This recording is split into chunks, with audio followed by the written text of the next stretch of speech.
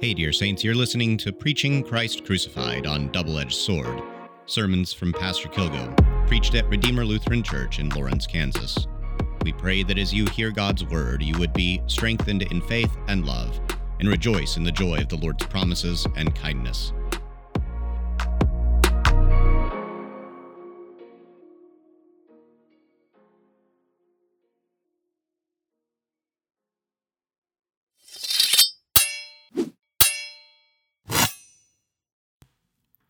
In the name of Jesus, amen.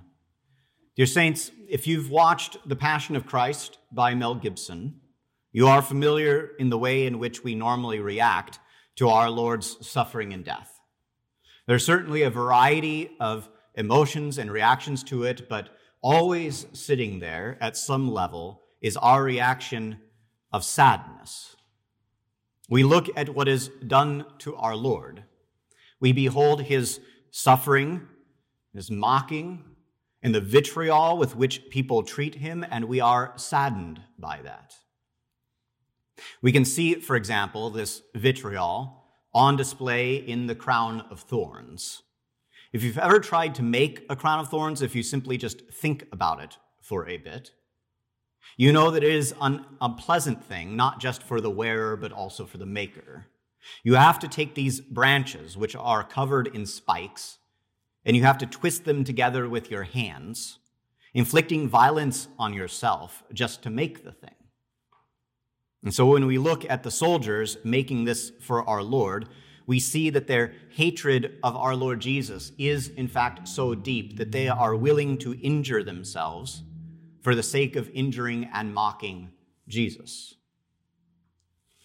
We look at this and all the other things that happen, his betrayal, his arrest, his beating, the mock trial, the mocking and shame and flogging and crucifixion and abandonment, and we are sad to behold such a sight. And it seems like we should be sorrowful. I would submit to you that we, in fact, should be sorrowful for this, but perhaps not for the reasons that we normally are. It is indeed a shameful thing that our Lord suffers.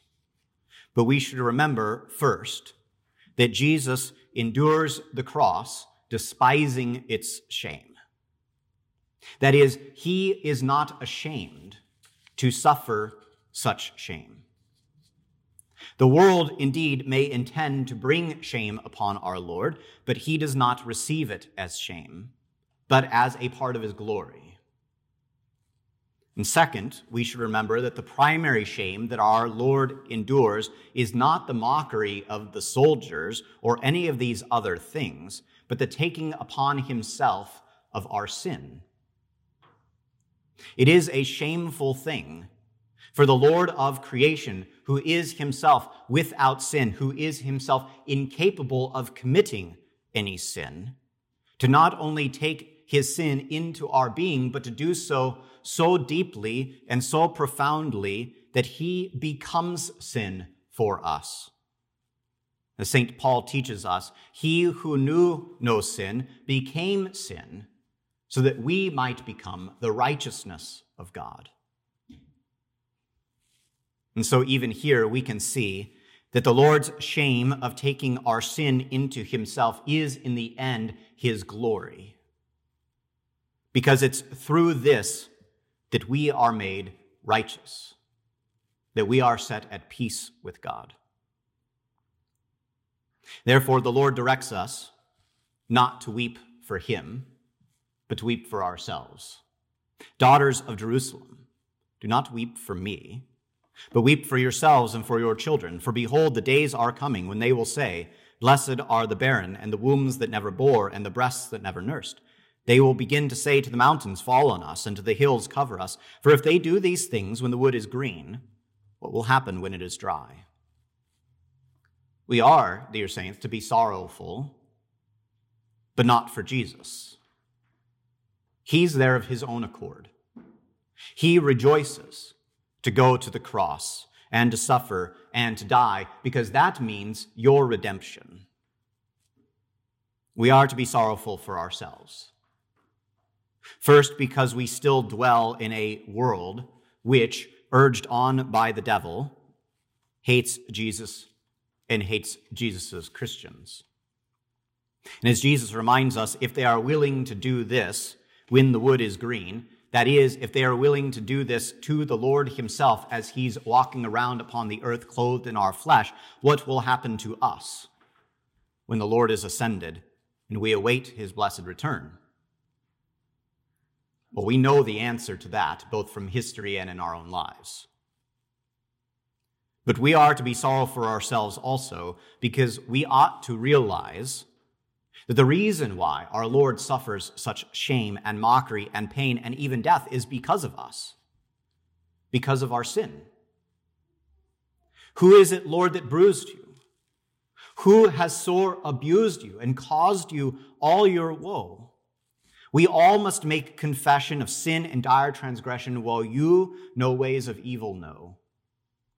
I caused your grief and sighing, by evils multiplying as countless as the sands. I caused the woes unnumbered with which your soul is cumbered, your sorrows raised by wicked hands. We are the ones that are ultimately responsible for what our Lord Jesus has to go through. We are the ones who broke creation.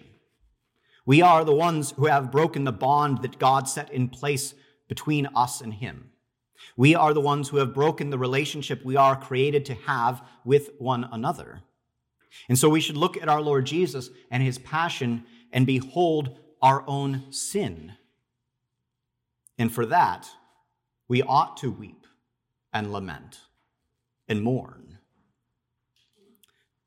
But we should also see there, in the Lord's passion and his death, his great love for us. Because Jesus does not go through all of this as simply a series of unfortunate events. Jesus does not happen to stumble into the wrong place at the wrong time with the wrong people.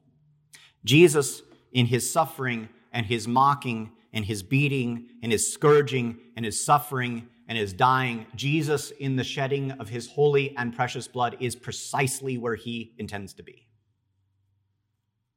No one takes his life from him, but he lays it down of his own accord. He has authority to lay it down, and he has authority to take it back up again. It is, dear saints, Jesus' desire to save you. It is his desire to free you from bondage to your sin and from the fear of death and from captivity to the devil, and he will do whatever it takes. He will suffer whatever he must to accomplish that. He will endure whatever he must from the hands of sinful men. He will endure whatever he must from the devil. He will endure whatever he must from our sin, and he will endure whatever he must from the grave itself. Because for Jesus, it's worth it. You, dear saints, are worth it. And it is therefore his joy to do this for you, because Jesus loves you. Your soul in griefs unbounded, your head with thorns surrounded, you died to ransom me. The cross for me enduring, the crown for me securing, you healed my wounds and set me free. Your cords of love, my Savior, bind me to you forever. I am no longer mine. To you I gladly tender all that my life can render, and all I have to you resign. Dear saints, the passion of our Lord Jesus is indeed a sad thing, because it's what it takes for the Lord to redeem us from our sin. But it is also the most glorious and beautiful thing, because it's what the Lord does to redeem us from our sin. In the name of Jesus, amen. And the peace of God, which surpasses all understanding, guard your hearts and your minds through Jesus Christ our Lord. Amen.